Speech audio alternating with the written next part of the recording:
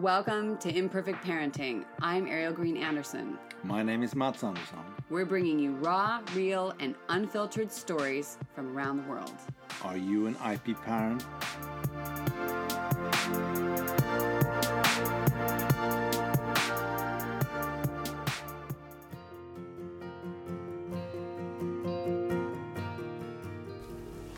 Hey, it's Coach Ariel Anderson, and here we are on another week. And I'm going to do a short one because I feel like there's a lot buzzing around. And this week I really want to talk about standing still. So I've been going for quite a while now.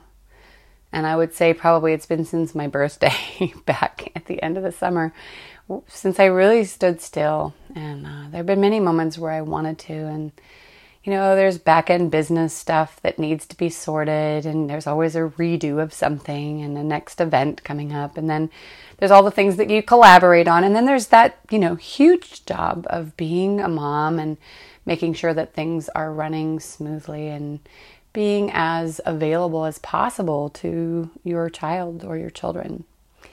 And we've talked about this before, that, how you keep the balance. I feel like that Libra, the scale, where it's going up and down, each side is going up and down. And lately I've been looking at, how that can happen and what is the way in which I really want to experience stillness. And it's funny, we've talked about how, be careful what you ask for, right? You just might get it. Well, recently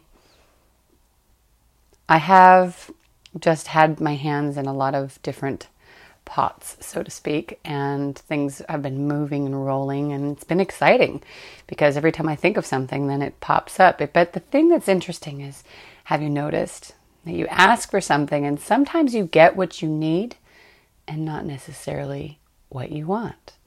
And the conversation lately has been a lot about working with what is versus what you're trying to make happen or think of, figuring it out. Figuring it out implies, using your brain in a way where the wheels are turning and you're moving forward regardless of what other realities may be brewing and moving around. And lately, there's just been something that has been shifting internally in a very deep way. And as I was, I've talked about being a midlife mom. Well, the interesting reality of being in perimenopause, menopause realities, and raising a small child, or actually any child or person, it's very intense, let alone just doing it on your own. And so there's been a lot of deep stuff happening, and I felt a lot of buildup of sort of tension and,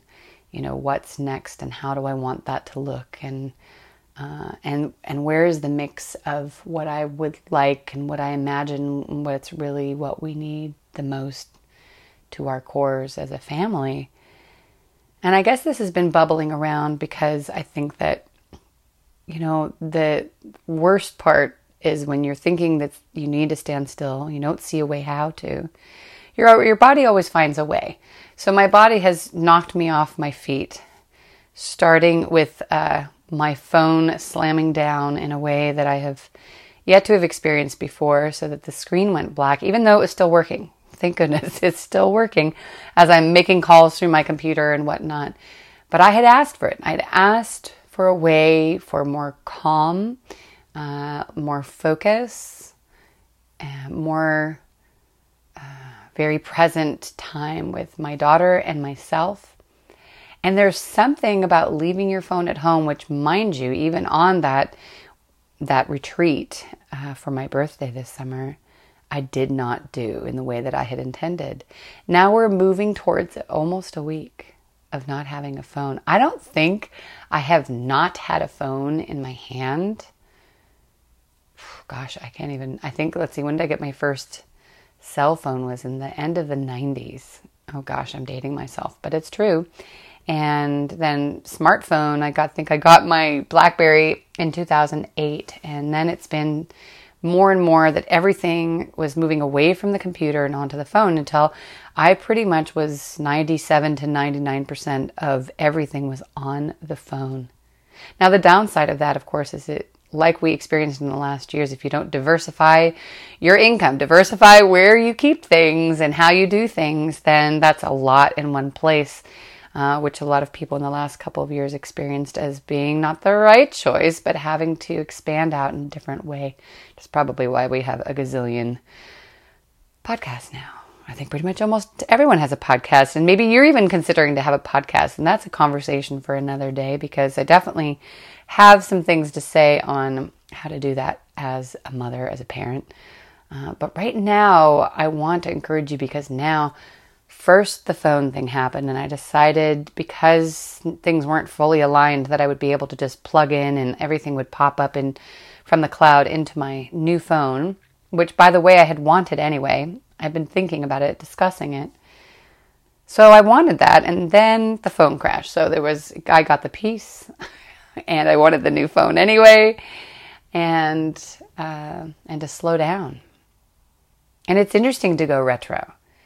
I realized I have a different concept of time now, because I don't always have a device in my hand. I don't wear a watch. I gave that up when I gave up corporate. That's important to me. And so suddenly I'm having to ask people what time it is, or, keep an awareness of things differently.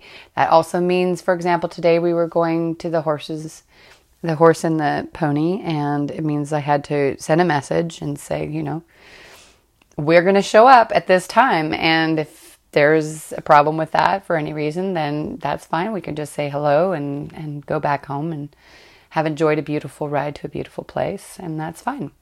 And if not, then great, we get to be there. But it's this working differently, working with patience, sorting out issues instead of just, sending a text message 2 minutes before you're supposed to be there to say you're going to be an hour late.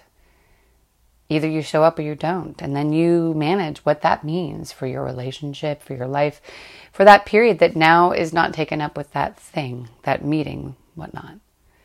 It's working with what is in such a powerful way. What is. Not that attachment to what you thought it was going to be, or should be, or supposed to be. What your life is supposed to look like. What your relationship to your kids, yourself.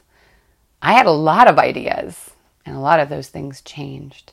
So today I encourage you just to take a breath in and exhale out, and really look at what is truly happening in your life, and where there is gratitude and thankfulness around what that is, what it's bringing, what it's stopping.